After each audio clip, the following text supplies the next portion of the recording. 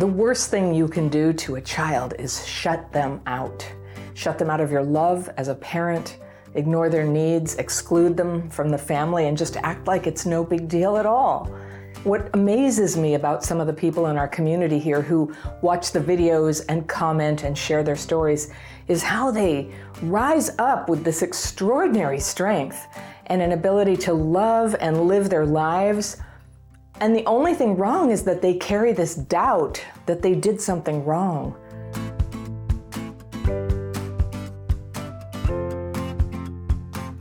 Hey, it's Anna here, just taking a little pause to talk about getting help when you're having a rough time. There are a lot of things you can try, and one of them is online therapy through BetterHelp. BetterHelp's mission is to make therapy more affordable and more accessible, and those are very good things, because finding a therapist can be really hard. BetterHelp makes it easy to sign up and get matched with a therapist who meets your criteria.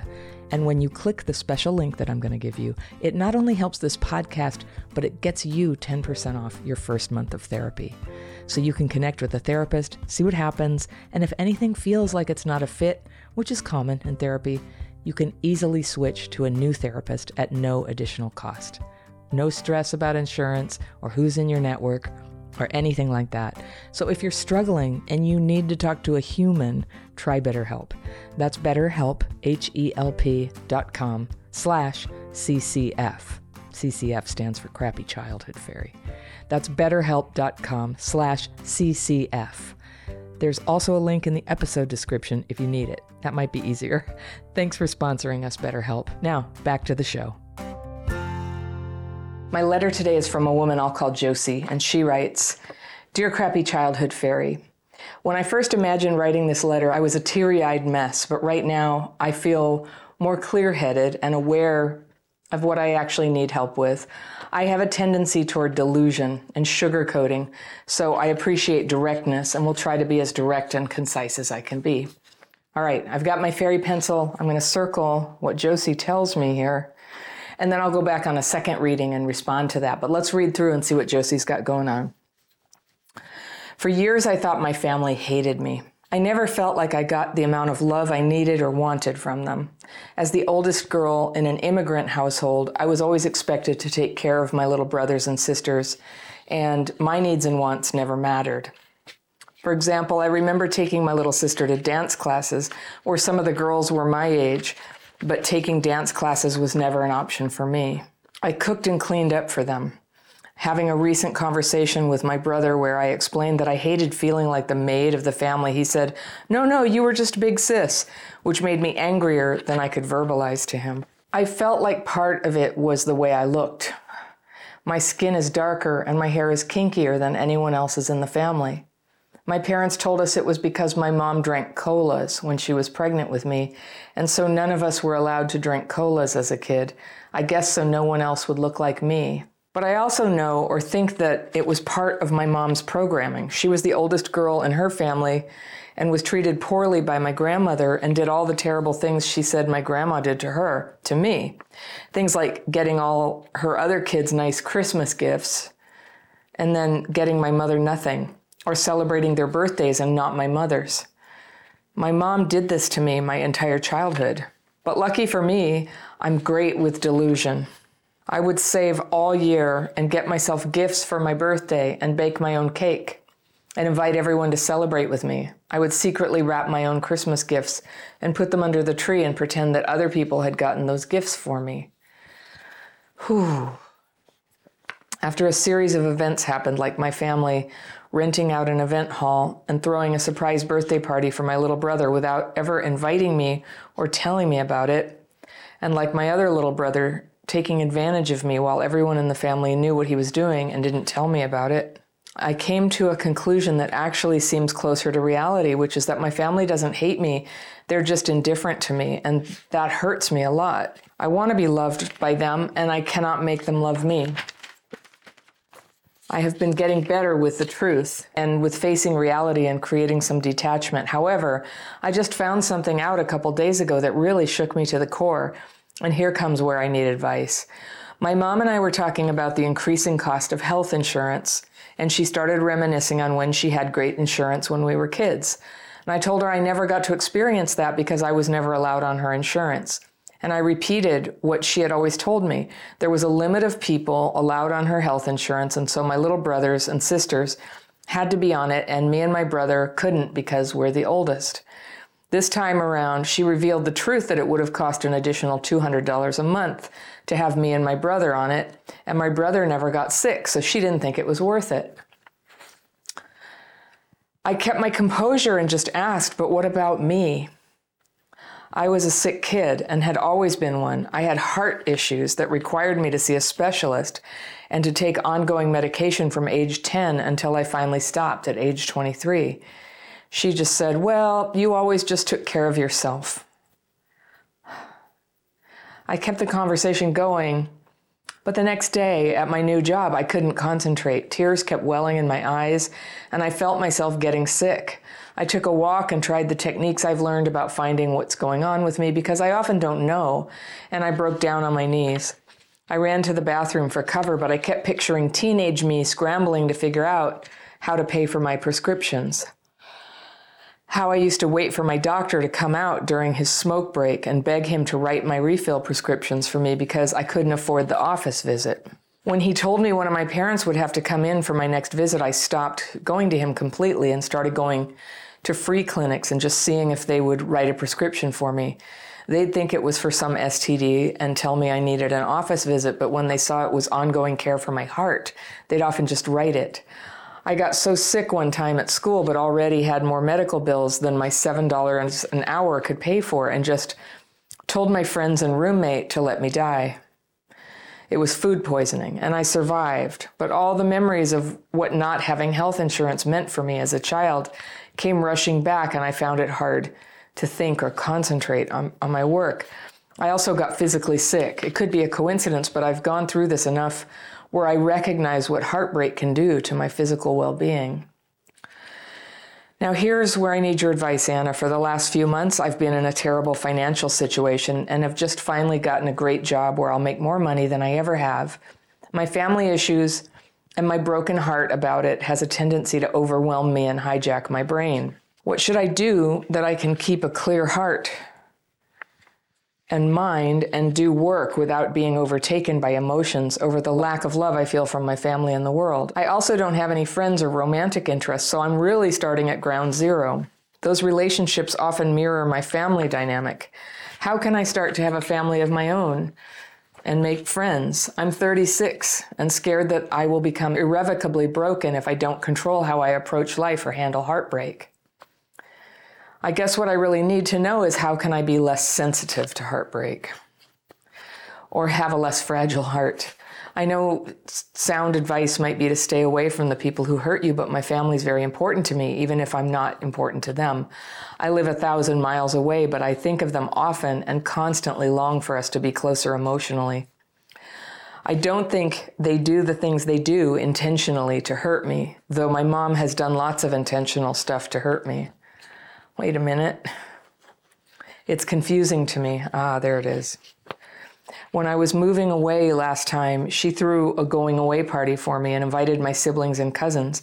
The only thing is she told everyone it was a surprise, but she never invited me or told me about it. So when I moved away, no one was around to see me off and no one would answer my call, and I felt like I was being cast out. It's one of those memories that's really hard to believe, but I have several more stories just like that one. She told everyone that I must have forgotten. She told me, but how could I have forgotten that? Yeah. If I drank, it'd be easier to believe that she forgot to tell me and all her other excuses, like why she's never visited in 7 years, but I don't like to drink when I'm sad. My mom is a sensitive spot for me because I just always really wanted a mother, and my mom never had a connection to me. But I have stories about my siblings and dad too. My dad introducing me with a disclaimer that his other daughters are pretty and have light skin, or even my ex who did something humiliating to me last time I saw him, maybe to get back at me for breaking up with him. He's pretty much the only non-family member I speak to, and he's been a good friend, or maybe not. I don't know actually, but he's there. Basically, the people who are important to me also dysregulate me with all these emotions and memories. If I can't get rid of them, is there anything I can do to maintain myself and be productive at work? I'd really appreciate your advice. Josie. I got this letter and I was like, oh, it's long. I'm going to ask this person to cut it down. But I read it. I can't really do without a word of it to understand this tender person. And I'm very moved by this. And I know you are too out there. This is really terrible. This is like some things I'm familiar with. Some of it I went through as a kid, but nothing like this magnitude. And this is what amazes me about you, Josie, is that you're just asking, like, how can I still keep loving them and get on with my life? And it's a beautiful question. And I know a lot of people would just be like, categorically, you cannot keep having contact. So let's break that down. You thought they hated you. You never got the love you needed. No, you did not. You were the oldest girl in an immigrant household, so you were expected to take care of everyone. I was the oldest girl. We weren't immigrants, but it was alcoholism. And I did have to take care of the younger ones. And they just overlooked my needs, but that's about, I could say parallels, but the extremity of this is just so heartbreaking to me. And so taking your sister to dance classes, and there were older girls your age there, but you didn't get to have the lessons. Nobody ever discussed that. And also, by then, whatever age that was, you had already figured out, like, don't even ask, don't ask about it. It's just how it is. And then this thing about you believe it's partly because your skin is darker and your hair is kinkier than anyone else in the family. And I wondered about that, because it came up again that your dad would introduce you as, the other sisters are pretty and light-skinned and you're not. That is just so abusive, and trying to introduce their, just putting self-hatred on you for your skin. I mean, when you have a little child, their skin is something you love like it's your own, you never want them to get hurt. You never want them to think less of themselves. So what the heck were they doing here? All right, I'm going to float a little theory here. I don't know. It's so messed up that, like, sometimes I wouldn't introduce something, but is it possible you have a different dad? Is that why your parents are acting like they just tolerate you, but they won't really take care of you? I don't know. It's not an excuse, but I'm just wondering, if your appearance is different. So they have some kind of internalized racism, I take it. And then they said it was because your mom drank colas when she was pregnant and then nobody could drink it. Oh my gosh, it could make you dark, which is just the stupidest thing I ever heard. And then, and I see why it hurt you. We have to avoid being like your sister. And then it was part of her programming. So this was really part of the mystery, is that she was treated the same way. She was overlooked. She was cast out. When you said you feel like you've been cast out, honey, you were cast out. This is like the actual thing. So supposedly your mom was cast out, and now she's doing the same thing to you. Nobody who's right in the head does this to their children. I'm just saying, like, even if it happened to her, it's not right. Like, I had a lot of stuff happen to me, and I didn't do it to my kids. The birthdays, this thing about parties, like not inviting you to your brother's party. And then at the end of your letter where you say they had a going away party for you and everybody was invited but you, like, this is some serious malicious BS going on. And I don't diagnose people, but this is one of the signs of narcissism, a certain kind of narcissism. And it does seem like that could be something going on where there's like no empathy at all. But what's interesting about you is your strong spirit. My goodness. So you said, lucky me, I'm great with delusion. And you're just like a poster child for the rest of us to demonstrate, that's what we do. Like, we see love where there is no love. And I would have expected with this background, I was going to get a limerence letter from you. And that's not what's going on. So that's cool. But it's like you have magical thinking about your family, about somehow, like, you really want the completion of having the love of your family and especially your mother. And you're not able to reckon with this realistically. And so that was kind of the theme here is you said, I have a tendency toward delusion and sugarcoating. So yeah, but I understand that. It's called Pollyanna-ish. And being a Pollyanna, and Pollyanna brought a lot of positivity to some very down people. So it's an archetype that I've always loved myself. And it's a superpower that you can bring to things, and then it becomes dysfunctional. It doesn't mean you can never be Pollyanna, but you have to use critical thinking. So I'm just looking at this situation with your family, and they just sound really, really awful to you. Like they seem to have a great time together, but they are awful to you. And something is wrong with people who do that. It seems like your siblings were maybe conditioned by your mom to treat you the same way she did. That's what happens. You got black sheeped, right? Gosh, though, I can hardly put my words together. I just feel so heavy and sad about this. I'd love to see you get free of the idea that there's something that you can do to make them love you.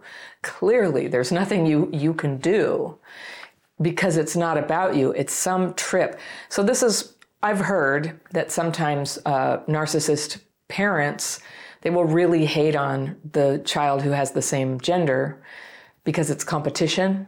Yeah. So I don't know. Nothing really makes sense here. And I think the commenters might be able to, suggest something they perceive in all of this. Okay, this got me, the insurance. Okay, this is where it just sort of goes surreal. So you never had insurance and you were talking about it and you thought it was because she couldn't, like there was no way she could, it wasn't allowed, but it was allowed.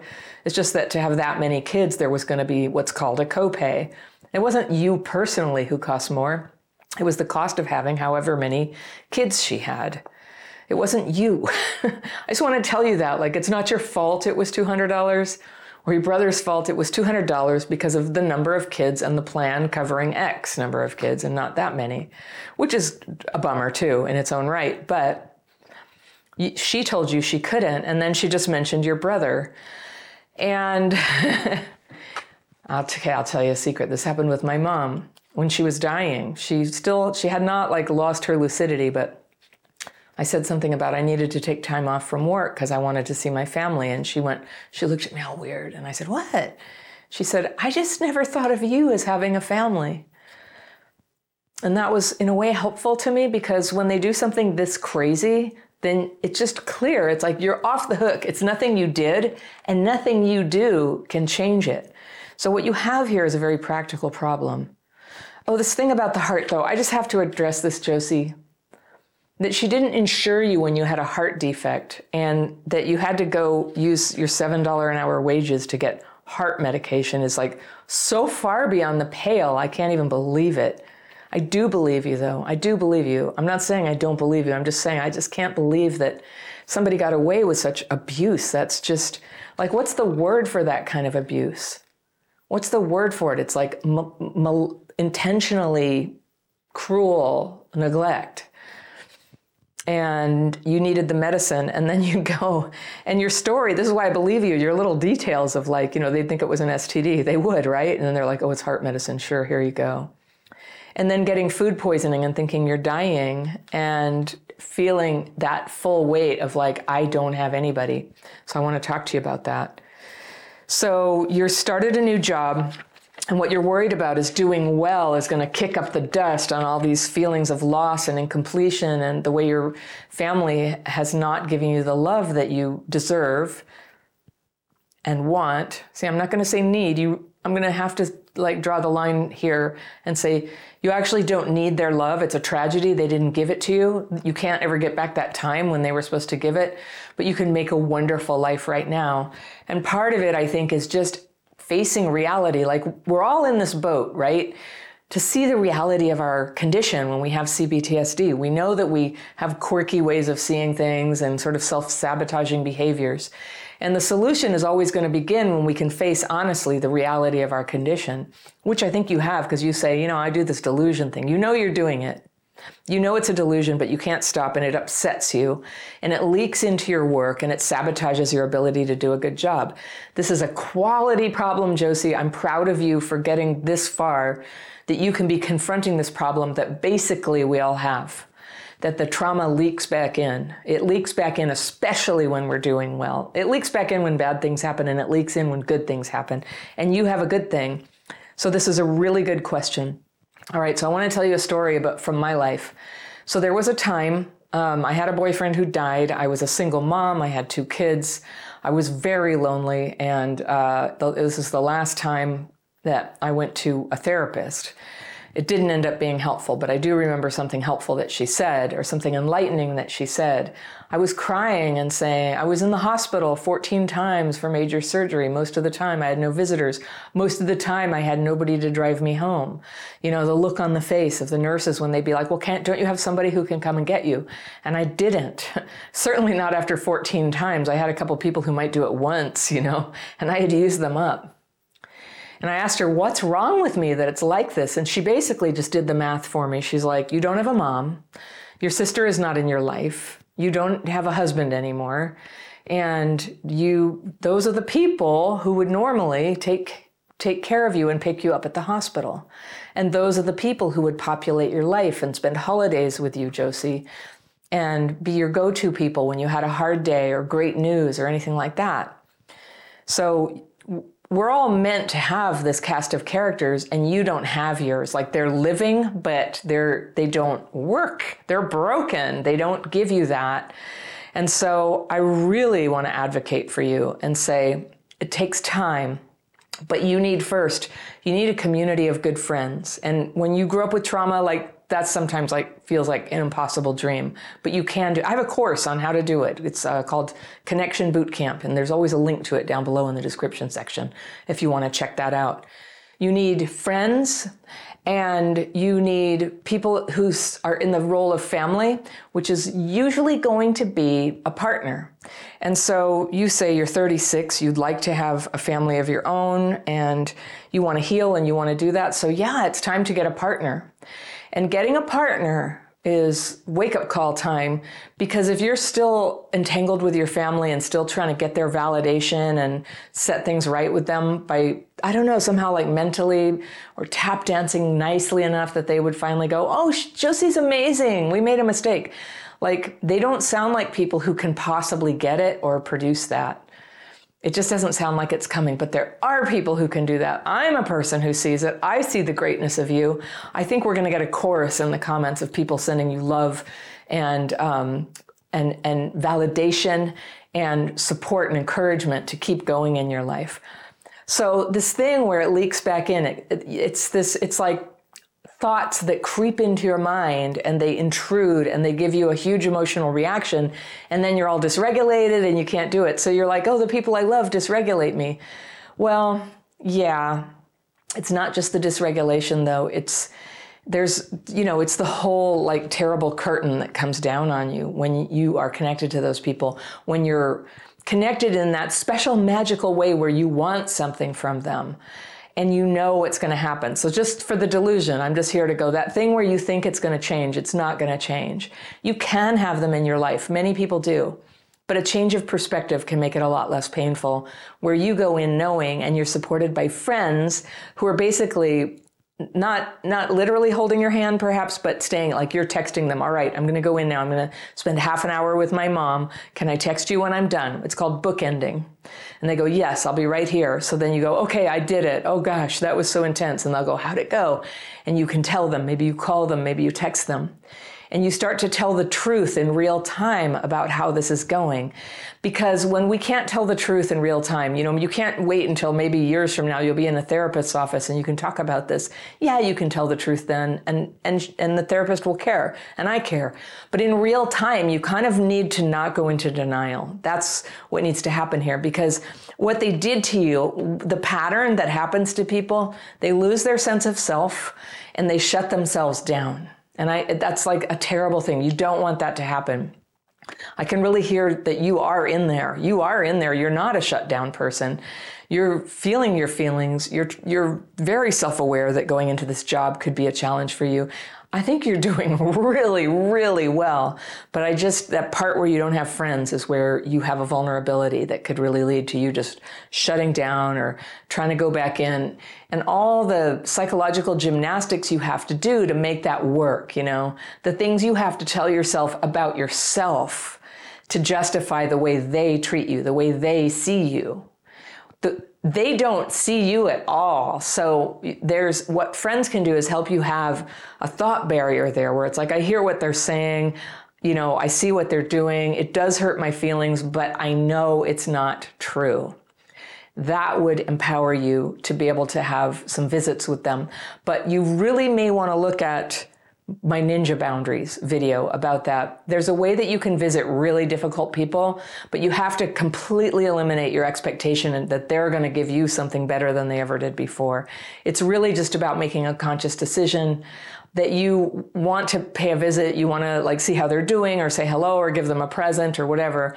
But you have to really be self-disciplined and do your homework and prepare, not to think like, if I give them a present, they'll give me a present. They're not, right? Or if they do, well, whoop-de-doo. And if you tell them, look, I love you, I miss you, they're going to tell me. Again, if they do, we are in a whole context here where it's simply not a supportive relationship. It's not the person that you can go to. That person isn't in your family where you can just say, gosh, I'm feeling a lot of doubt about something. Can you help me figure out what's the right thing to do? They're not your people, but your people exist. If you want to come into our membership program here, we would love to have you. We are your people. We get it. And we have a lot of strategies here for when you want to have a relationship with difficult people, or you haven't decided yet if you do, and you need time to test the waters and kind of see what you can handle. And to be honest with other people, when you say, oh yeah, I can handle this, it's fine. Like when you're honest with other people, it's easier to acknowledge things that you can't handle, things that are too much, when you have to take a break. So it's just a very positive thing. And you get to watch how other people, how they handle their difficult family relationships. I mean, we have some doozies here. Yours makes me so sad. It's so wrong. It's just so wrong. Something is so wrong with your mom and how she kind of brainwashed the family about you. So I do favor you having lots and lots of space from them and hanging out with people who think you're great, so that you can start to reprogram yourself, get out of the brainwashing. You're not this terrible person who deserves it. And you also don't have to live in fantasy to get every little bit of happiness you ever have. You can have that in the real world. You sound lovely. You sound caring and compassionate, and great things are in you. When somebody lives through something like this and has the insight that you're demonstrating about knowing that it's hard for you to accept reality and struggling with good questions of, how do I make sure I show up for my job? I just have so much confidence in you, Josie. I have a good feeling about you that as you begin to practice setting this inner boundary, and the boundary, there's boundaries in between, like all in and all out. You can have medium boundaries and you can move the boundary as needed. It's so good though when you have a boundary advocate friend, who's there to kind of think this through with and help you stay real with yourself and not go into the la-la land where it's like, it's okay, I can tolerate any amount of abuse. It's okay. No, it's fine. Like, you don't want to let yourself do that. And so what's happening to you now is you have pain, you have more crying, you have more anxiety about it. And I think that's normal. It's normal. As we begin to face what really happened, there's going to be more feelings. And there's that wisdom of our beings, our bodies and our minds and our hearts and our souls. They kind of know. It's like, oh, are we going to get some support now to look at this? Because I would like to tell you something. When people do my daily practice technique, which by the way, you might like that. It's a free course. Anybody can take it. It's a specific writing technique followed by a meditation technique. And I don't know, you mentioned writing a meditation, so I think you know something about it, or maybe you have your own version, but it's what I started using 30 years ago and what helped me get out of, just complete entrapment in my trauma-driven thinking and behavior. Got me a window open with fresh air and then a door, and then I was out. And I still do it twice a day because that's the nature of CPTSD, is it kind of creeps back in. And so you can support yourself. And I just encourage you, embrace the fact that those of us who went through something as hard as you did, it's a maintenance thing. We have to maintain. It didn't, something did get injured, and there's so much of it we can heal. And some of it, you might get an insight that will permanently help you with something, but a lot of it is just maintenance to kind of keep yourself in a good, aware, regulated, supported space. That is so much of the object of the game. It's why isolation is just terrible for people who are going through what you're going through. So that is what I recommend you make your priority, not your family. You can figure that out later. But friendships. One thing you could try is a 12-step group too, and that's definitely what I did. I was at that alone place. I didn't know who to turn to, and I started going to meetings. And you would qualify for the Adult Children of Alcoholics and Other Dysfunctional Families 12-step fellowship, and it's pretty neat. And I encourage you to check it out. You can look it up online, and there's meetings in person and online, and a lot of people who are, there to connect with you if you feel like you want to check that out. So I always say the same thing when people are trying to make a big change like you are. You need tools that work for you, and you need support of people who get you. So you can find that here, 12-step programs. Perhaps you'll find it in some group out there with a therapist. But don't just let this go. Just promise yourself you're going to take this step to support yourself to make this transition into the world and this wonderful job. And congratulations on landing a good job. Well done. There's a thing you might be doing that makes it very hard to heal from past trauma. And it's when you're thinking and eating and breathing this damaged idea of yourself. Even though you're not conscious you're doing it, you're signaling to people your low self-esteem. That hurts your ability to have positive relationships, and that in turn makes it harder to heal. You've maybe noticed that this is when your childhood PTSD symptoms are up again. It's as if you have a dark cloud around you that people can feel, and it pushes them away. There's this weird thing that can happen when abuse and neglect from your childhood are hanging around you like a cloak, not a very nice cloak, and it holds you down, it weighs you down, it pushes your head down, and I call it the underdog effect. It's like an identity. It's an energy that can block your ability to connect with people, and it can stop your healing right when you need it the most. So some people call this dark cloud, it's a vibe, a feeling, bad energy, but a simple way of describing the underdog effect is a set of nonverbal signals that you communicate to other people just by being you.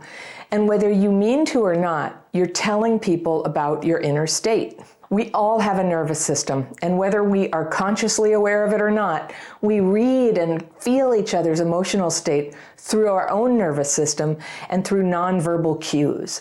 And when I'm feeling low self-esteem, I usually would rather hide it, but people are going to sense it. Have you had this happen? When you're trying to say everything's fine and people keep asking you, are you okay? Are you okay? Because even though you have a huge smile and you're saying cheerful things, people can tell you're about to cry. It's embarrassing sometimes. And in a way, it's good that people are connected like that. They can tell when you feel shame or when you feel like you don't belong or like everyone's against you. When you feel this bad, but you want to hide it, it's a huge conflict inside. We all know what that's like. They don't have to read our minds because we're showing that with our words, our facial expressions, the way we dress, our posture, right? The way we respond to things or don't respond. People can sense it. And by the way, you can sense this in animals too. Like, have you ever met a dog who was abused in the past, and when you go, hey doggy, come over here, how's it going? And the dog thinks that they're in trouble and their head goes down and they tremble. Well, we do the human equivalent of that. We think, oh, I think I must have done something inappropriate and I'm ashamed. And we're like broadcasting that to everybody. When I used to do that, I'd be ashamed for being ashamed even. And I'd try to cover it by acting tough or cocky or funny or just, I don't know, focusing on myself too much, blabbing, driving people away. So childhood PTSD is so hard because when you're lonely, it makes you lonelier. And when you're having a hard time, it makes everything harder. It's a downward spiral sometimes. Have you felt it? Hello, I'm the underdog. So what do you do to stop playing that role of the shame person? I'm going to show you how to make it stop so that you can get back on your feet and connect with people again and start taking positive actions again toward your healing. So first, let's look at what's generating that dark cloud. It begins with harsh events in your life that maybe started in childhood, things like neglect or abuse that came from the people you trusted. Now, most of us had some good experiences too, but if the bad stuff is big enough, it can get stuck in your self-concept, who you understand yourself to be. And this can carry on for years or decades past the original hurt. You get so used to it, you don't even know you're doing it. And it doesn't stop there. The unhealed wounds of the past can push you along into more wounding.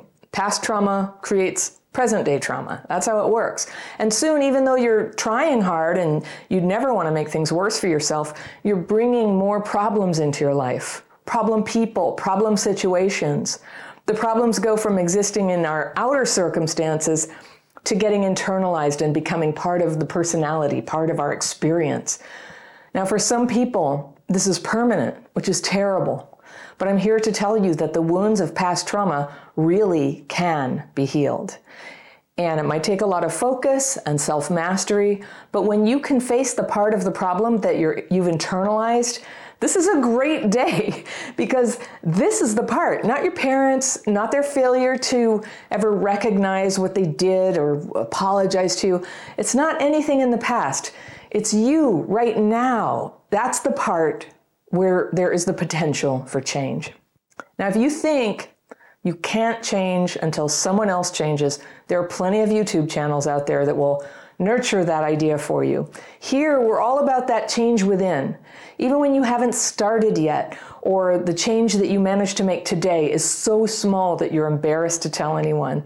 But this is how you lose that low self-esteem. You take back your power from whatever happened to you, and you start to change the things that are right in front of you. It's astonishing how much you can heal your self-esteem by changing the problems in your life right now. This usually happens not in big grand transformations, but in a lot of little small steps taken over time. So how do you get there? How do you get free? If you could look back in time and see perfectly clearly, you'd see three things going on where you took on that role of underdog. And it's a combination of bad habits, faulty decisions, and distorted perceptions, all right? So habits, decisions, and perceptions. You never chose to be this way. These are just common side effects of early trauma, and they came originally from your experiences like being neglected and judged and invalidated, ignored, stigmatized, bullied, or abused. These are real wounds, and it wasn't your fault, but now it's internalized. So here's how you change. Not by going back in time, not by trying to get an apology from the people who hurt you. That could happen, but even if they apologized, even if the world totally changed so that these hurts never again happen to another kid, I mean, that would be great, but you would still have the habits, and you would still have the faulty decisions and the difficulties with clear perception that you have right now. So that's what I mean when I say this is an inside job. Other people don't actually hold the key to healing your self-esteem. They can influence you, but you hold the key. You hold the key. Now, other people did harmful things, but now you're the one healing your self-esteem. It seems like the people who hurt you should do it. I know, I agree. But that's a dead end, and you can't afford to wait for that. You get to move forward powerfully with your healing and take your focus inward. Was there a point where you didn't know how to set a boundary, or maybe you hurt someone, or was there a time when you let yourself down? That's why we take the focus inward. It's a noble and holy thing to do, this self-searching, to see if there's a part that we're ready to change.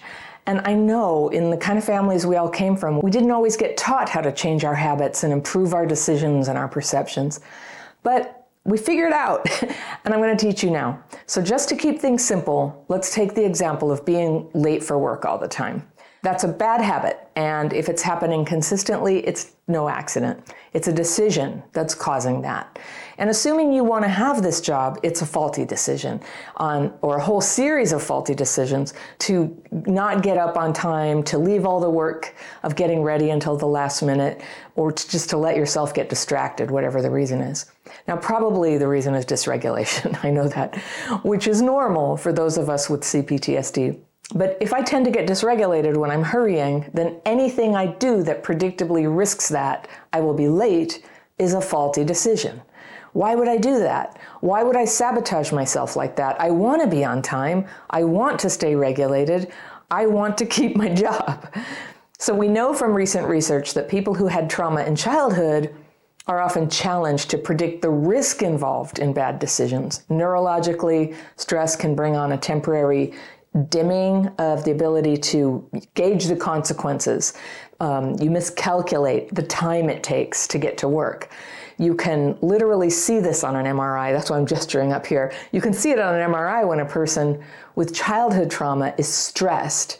The left front cortex has less activity, and that's where reasoning happens. And the right front cortex, which is where emotions happen, gets more active. So we wake up, we feel hurried, that's stressful, and then oops, our perception distorts and we make a faulty decision about when to leave the house, and then we're late, which brings on more stress, and you guessed it, the negative cycle starts again. Distorted perception, faulty decision, bad habit. So if you have that, your distorted perception can make it hard to see what is something that's just happening to you versus a problem that you're actually bringing on yourself. So instead of adjusting how you do things, you might rage at traffic or resent your boss or feel really judged by the other people who give you a dirty look when you walk in late. So however it plays out, the end result is that you feel bad about yourself. That's how it happens. That feeling of low self-esteem with maybe some distrust of other people and some confusion mixed in, that's the underdog effect. That's what makes us doubt ourselves. That's how we generate that cloud around us that feels negative to other people. So how do we change it? It's hard to control your brain functions, but it's relatively easy to work on the actions you take, the behaviors that make you feel bad about yourself. Everybody with CPTSD does better when they learn to notice when they're dysregulated and take steps to re-regulate. When negative emotions have hold of you, rather than trying to fix the emotions, if you focus on just getting re-regulated, the emotions will often come back down by themselves. So you want to keep both sides of your brain, the reasoning and the feeling, even running in harmony, so that you can know what you're feeling and care about other people and still make rational decisions. And like everyone else, we need to keep working on our habits. A little bit better every day. That's how it goes. This may sound like a lot of work, but it's happy work with immediate payoffs. And it's a heck of a lot easier than staying stuck in trauma symptoms or trying to change other people, right? So listen, it's not your fault that you have childhood PTSD. The great news is healing is possible, and you can do this. You get to ask for help, and you get to decide what works for you. And that's how you come to feel good about yourself and grow your self-esteem to a level that it's unmistakable to the outside world. Tyrannical parents have this terrible way of invalidating you as a kid and then leaving you unable to validate yourself long after you've grown up and away from them.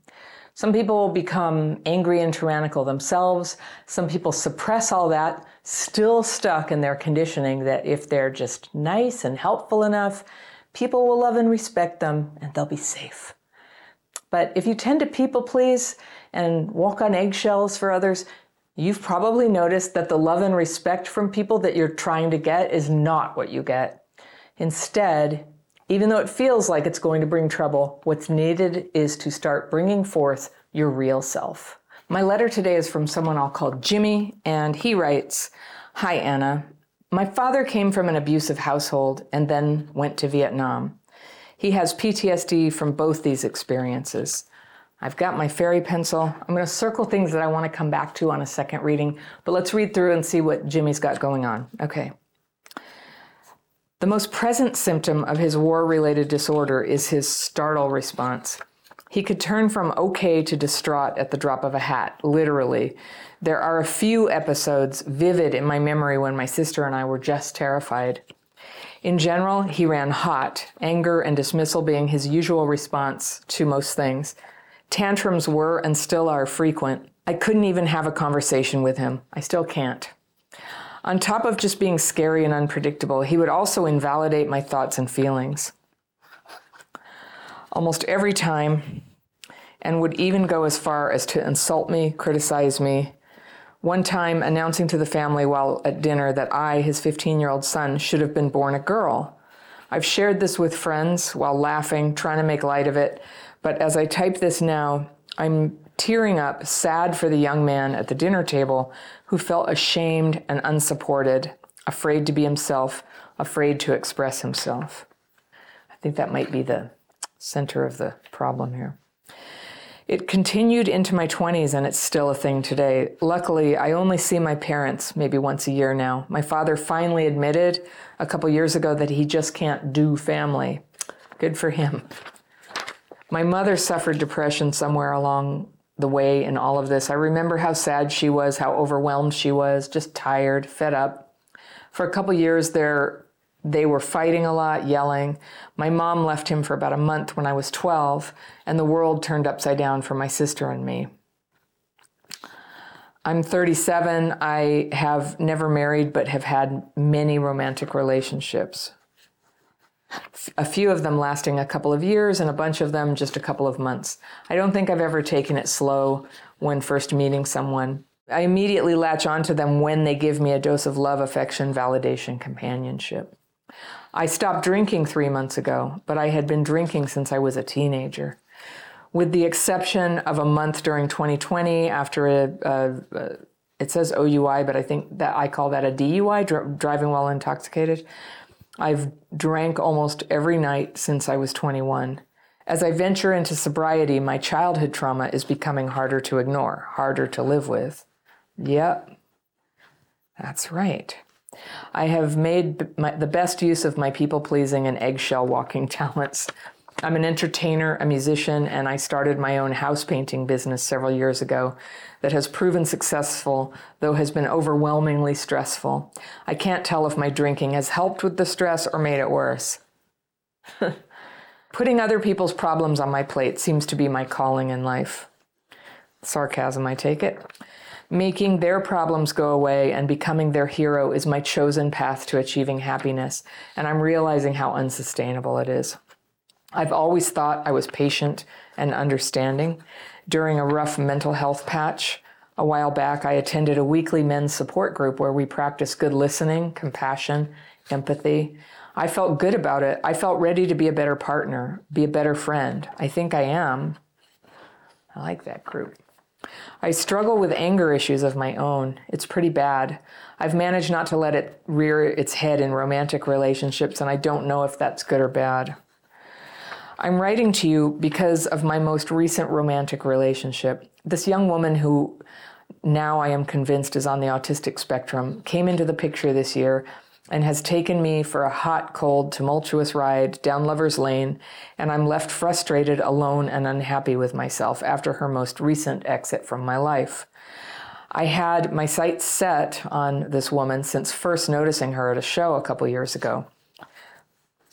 Slowly chipping away at getting to know her, getting her to let me into her life, and finally dating her has been a process, but I did it, and now I wish I hadn't, except she did help me stop drinking, and the intimacy between her and I in the memory is one for the books.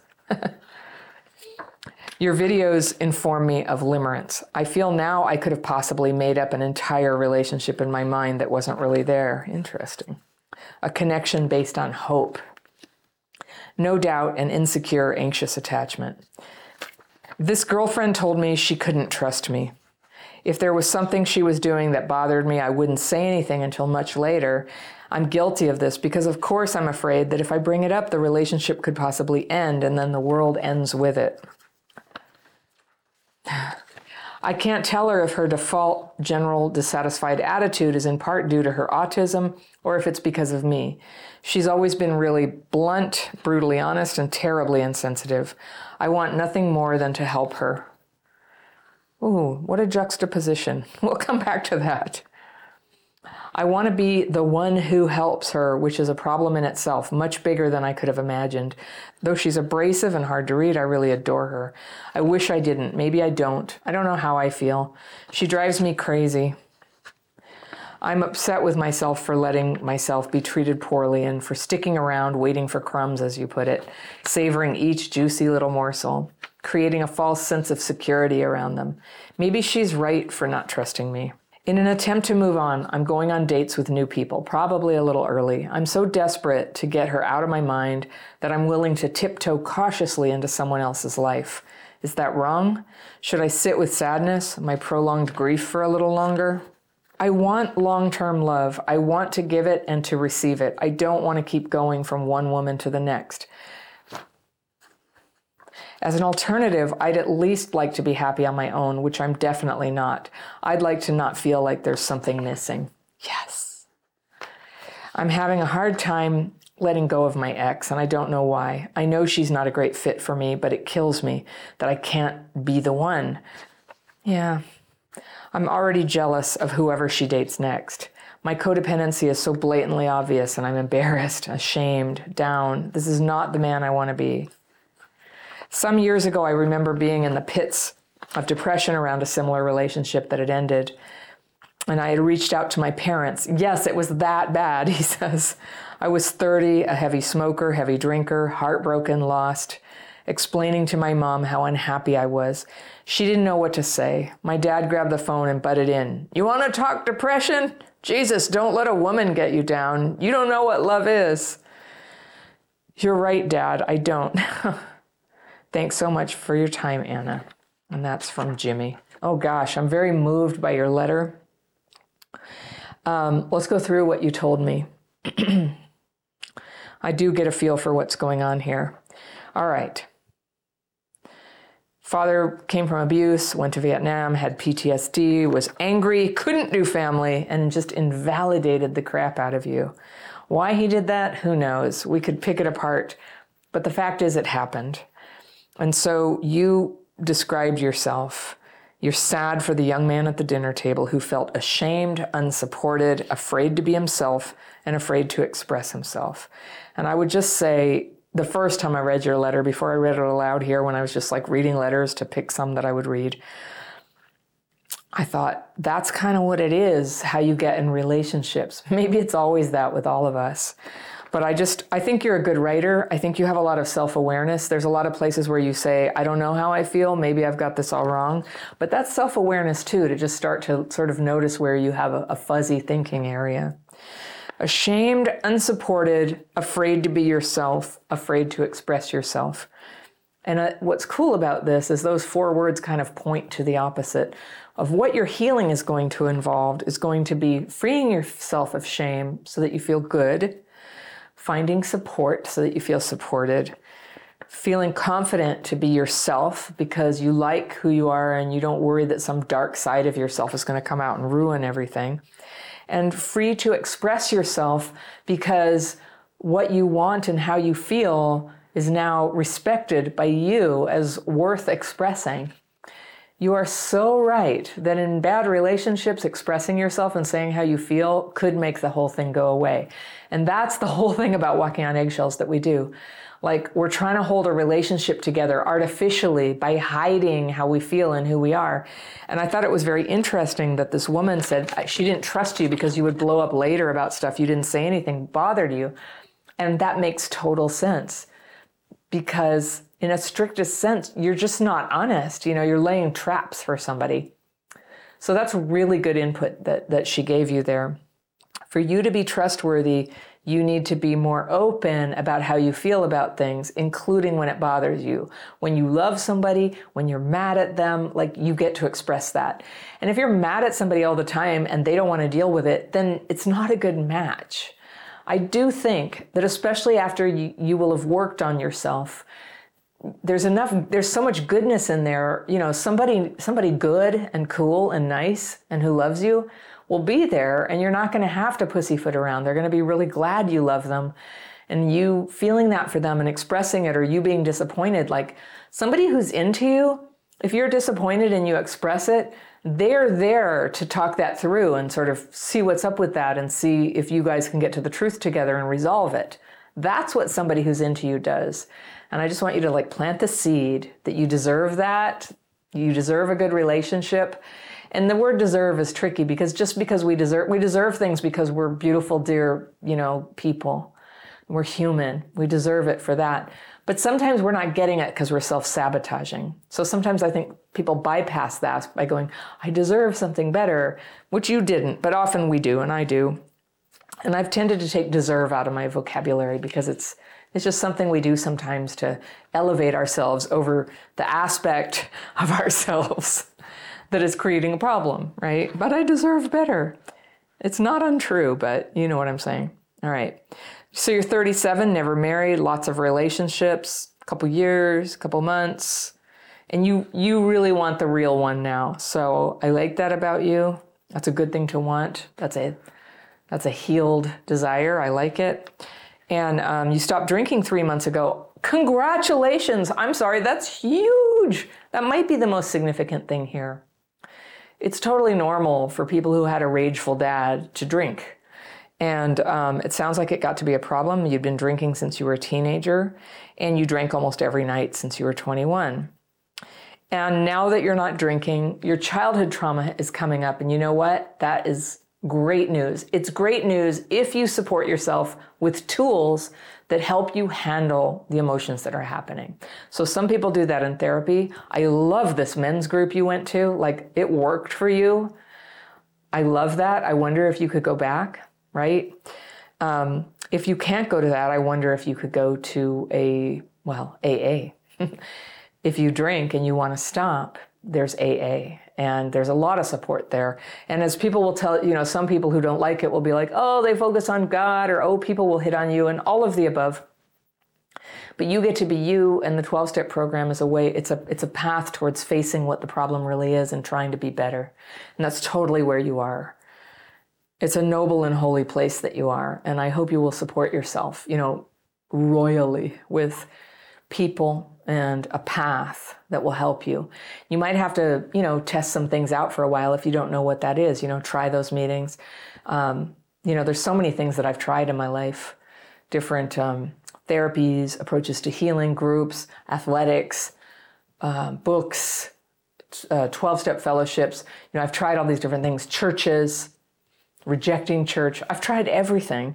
And trying is legitimate. Trying is legitimate to go and kind of feel like, when does it resonate with this thing you're looking for? And it gets you closer to becoming who you really are. It just does. This is so good. We have to, to heal, we have to get free enough, unrestricted enough that we can go out there and try things. Try dating people, try breaking up with people, try different things. So you've tried drinking now, you're trying sobriety. I think sobriety sounds like a great idea, just from what you're saying, from the programming here, and also that you have a lot of anger, and you're like, I haven't brought it on the relationship yet, but it sounds like it's brewing, right? I mean, who gets through a traumatic childhood without anger? And who doesn't screw up their relationships with that anger? So you have a chance now. You're single. You have a chance to get out there and face your anger and find a healthier way to deal with it. And all of the suggestions I've given you, they're very good. Also, my membership program, come be with us. You can do the daily practice. You can take my courses. We have a way to process emotions and support each other. That's totally what we have here. So definitely want to mention that, not sell it short. It's the thing I believe in most. I created it because it's the path that helped me. So, we'd be very happy to have you. And so let's see, you thought you were patient and understanding. Actually, I bet you are. I bet you are patient and understanding, and people are complicated, and you're angry, and you're difficult, and you're a little limerent sometimes, and you walk on eggshells sometimes, and just all of it. It's okay to be complicated. When we're healing, what we're doing is we're shifting a little bit from the negative aspects of our complicated nature, strengthening up the positive ones. Everybody has positive and negative. We're born like that. And we're all sort of like, working out, fighting that battle of the good part of us to try to help it win, to try to help it overcome the part of us that's, mean-spirited, lazy, procrastinates, puts people down, whatever your things are. We're all working on ourselves with that. And it's a good thing to do. It's totally positive. And when you're starting to feel like really sick of yourself, like when you describe this, that's in 12-step world, that's kind of what I would call the 6-step place, where you're just like, we're entirely ready to have God remove our defects of character. Entirely ready. Like, I am so sick of how I get and the pattern I'm repeating. And when I've been in that place, I think everything's terrible, but I look back and I'm like, everything just turned. The page turns to a wonderful place.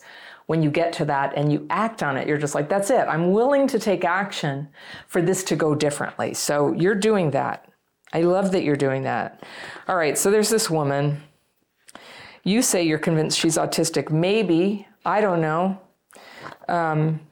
Maybe. I just ask a little bit. You didn't tell me anything that was very persuasive about that, but you could be right. But it didn't come from her, and it didn't come from a neurodevelopmental evaluator, I don't know. But here's the thing. She just was kind of mean to you. She wasn't very warm or kind, and it hurt you all the time. And you worked really hard to have her. And sometimes people just do that. We like to chase a little bit. And then if our parents didn't validate us, we'll go all the way to Timbuktu, chasing somebody, even though they're not treating us very well. So that's what we do. In my dating course, you could learn, if you get into the membership, you have access to all my courses. In the dating course, there's a lot of material there about how to really define what it is you want and decide where is it, are you going to really go the extra mile to make it work out? And when are you just going to go, oh, someone isn't kind to me, someone constantly hurts my feelings and doesn't call me back? No, that's on my list as no, that's not going to work for me. That wouldn't work for a lot of people. But we fit ourselves to it because love is scarce, and that's how we feel about it. But love will remain scarce so long as you keep fitting yourselves to crap. Someone who doesn't love you. And, love is not just a thing people say, it's a verb. It's where they do show up for you. They do return your phone call. They do care about how things affect you. So you didn't have that. And you have, yes, insecure, anxious attachment. Welcome to Crappy Childhood Fairy. No problem there. You get to be with us. There's so much we can do to overcome the limitation of that, to find partners who can meet us halfway on it, who accept that about us. And, it's okay. It's how it goes. It's why we're here. Some people have said, I think this whole channel is about anxious attachment, and that maybe so. That could be true. But we look at it from a lot of angles. We look at it through the nitty-gritty of daily life and not just how we attach to partners. We look at all of it. Okay, so yeah, if the relationship ended, you felt the world ends with it. There's a word for that, and it is abandonment melange. And Pete Walker defined it. You might want to read his book, CPTSD, From Surviving to Thriving. And he talks about abandonment melange. And the first time I read it, I was just like, that's exactly what I've had basically since I was 12. I was literally abandoned when I was a kid. And then I was emotionally abandoned again and again as a kid, as a teenager, and as an adult in relationships. It tends to be a repeating cycle, doesn't it? And so I have this reaction to abandonment that can be really vicious. It's worse than what normal people go through. I became aware of that. It was like the end of the world. It would just feel so bad. And I want you to know about that concept, because sometimes if you can name it and go, oh, I'm having abandonment melange, when it's like, this is so bad, the world is ending. It's like, that's abandonment melange. It's a thing. It's not really happening. The world is not really ending. What's happening is a relationship that's not very good is settling into its natural shape, which is not together. And in the long run, it will make total sense that it didn't work out. Very rarely do we end up hooked on somebody who was terrible for us, for real, in the long run. If you're limerent and serially limerent, you do it again and again, probably what would happen is you'd get limerent about the next person and forget about this one. Or they'd have this little place in your heart, but, it softens. This is not the nutritious, lovely love that you need. It's your chain getting yanked by your own attachment wounds. Somebody comes in close, they pull away, and it's like, I always think of that when they have a bull with a ring in its nose and you can yank it and the bull will do anything you say. And that's how it feels sometimes when your attachment wound is just like driving you to hang on to something that feels miserable. So it's okay. Said she's blunt, brutally honest, and terribly insensitive. I wonder if people have said that about me, but it's not nice for you. But here's what's interesting. So you said she's really blunt, brutally honest, and terribly insensitive. I want nothing more than to help her. Okay, there's the codependence. She's insensitive, therefore you want to help her. Yeah, see that little twist that your mind just made there? Not like, I want to protect myself. I would rather be with somebody who was sensitive and gave a darn about my feelings. Your mind doesn't go there. It's like, I know, I'll help her. And the fantasy is that we can change them. So we're like searching the horizon. Is there anything that I could construe as a brokenness about them that I could help them with, and then they would love me the way I want to be loved? And does it ever work out that way? It doesn't. So codependence, you maybe have heard some of my content about that. I make videos about it. I've done a webinar about it. And I just think it's one of the most difficult things you can have. People don't really realize that. They're like, oh, I'm a little bit codependent. Codependence will suck the soul out of you. It'll leave you alone and broke for the rest of your life. So you don't want to do that. It's so important to become your full and real self. It's so important to express yourself so that you are no longer suppressing who you really are, going, I'm not angry, I don't need anything. Who believes that guy? It creates a weird energy. And the only people who can tolerate it, see, perhaps this woman is autistic, and sometimes autistic people, because of the cues they read and the cues they don't read, they can tolerate that kind of thing. Who I would go for is people who are high all the time. They don't notice either that you're being grabby and intense on them. They don't really mind. They're very relaxing to be around, but boy, do they break your heart. You're just really confused about what it all means, and that makes sense. But what it means is it sucks. If your relationship feels terrible to be in, it's not a good relationship. And so, we sometimes go through all these mental gymnastics to try to understand, but why are they this way? And what could I have changed about myself? But in the end, if it's miserable for you, it's just miserable for you. Now, it's true that some people could be acting on their trauma, you, for example, so much that a perfectly good relationship, you just could never be happy. But I would just say, well, that's where you are now, and losing that relationship might be necessary to face what's really going on. There's so much to face. What you told me about your dad, there's so much to face there. And you've been drinking it away. You've been chasing women to make it go away, putting your hope in something that was always going to make life a little nicer, a little warmer, a little more convivial, but it's not going to fix you. It's not going to fix the thing, That's not what's coming. So it's good. It's good to be single, and it's good to be sober. That's a really good place, actually, to be doing the work to figure out. I don't think it's very intellectual. To face what the pain is, to face what it is that you've done in your life that maybe was self-sabotaging. Like, it's delicious to face that stuff when you're using tools that you like and appreciate, and when you're with companions who are doing it or have done it, who are totally supportive that you're working that path too. So I really encourage you. I just think you're doing a lot of good things here. Right now you're ashamed and down and not the man you want to be, but I think that's your fuel. That's the way that you feel that way is very connected to who you can be. You're like this close to seeing what it is that you're trying to get free of.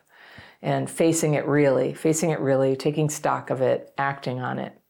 You can do that. I did it. And I cannot recommend it enough. So you had said, this thing, okay, you left us with this thing. You were 30, a heavy smoker, heavy drinker, heartbroken, lost. You called your parents because you thought they would be like, Jimmy, it's going to be okay. We love you. We know you're a good guy. But they didn't. Your mom was just like, I don't know. What was it that she did? And she didn't know what to say. She didn't know what to say. Okay, she didn't know. So yeah, I know what you say. You're just like, that is so hard. You're in a hard place, We love you. We stand by you. I guess I've been saying it in this letter, right? I'm saying it on behalf of the whole community here, the commenters. We love you and we stand by you. We want you to have what you want and need, and we think you can have it. So, but your dad, you want to talk about depression? Jesus, don't let a woman get you down. You don't know what love is. That could be the line in a play. I think you're a good writer. You're a vivid writer, and I appreciate that. So you shall know what love is. May you find it and start growing in your knowledge of what love is, starting now, so that for the rest of your life you can deepen that knowledge. Thank you so much for listening. If you love my content, think about joining my membership program. You can find out more information about that and all my courses and coaching programs in the episode description below, or on my website, crappychildhoodfairy.com.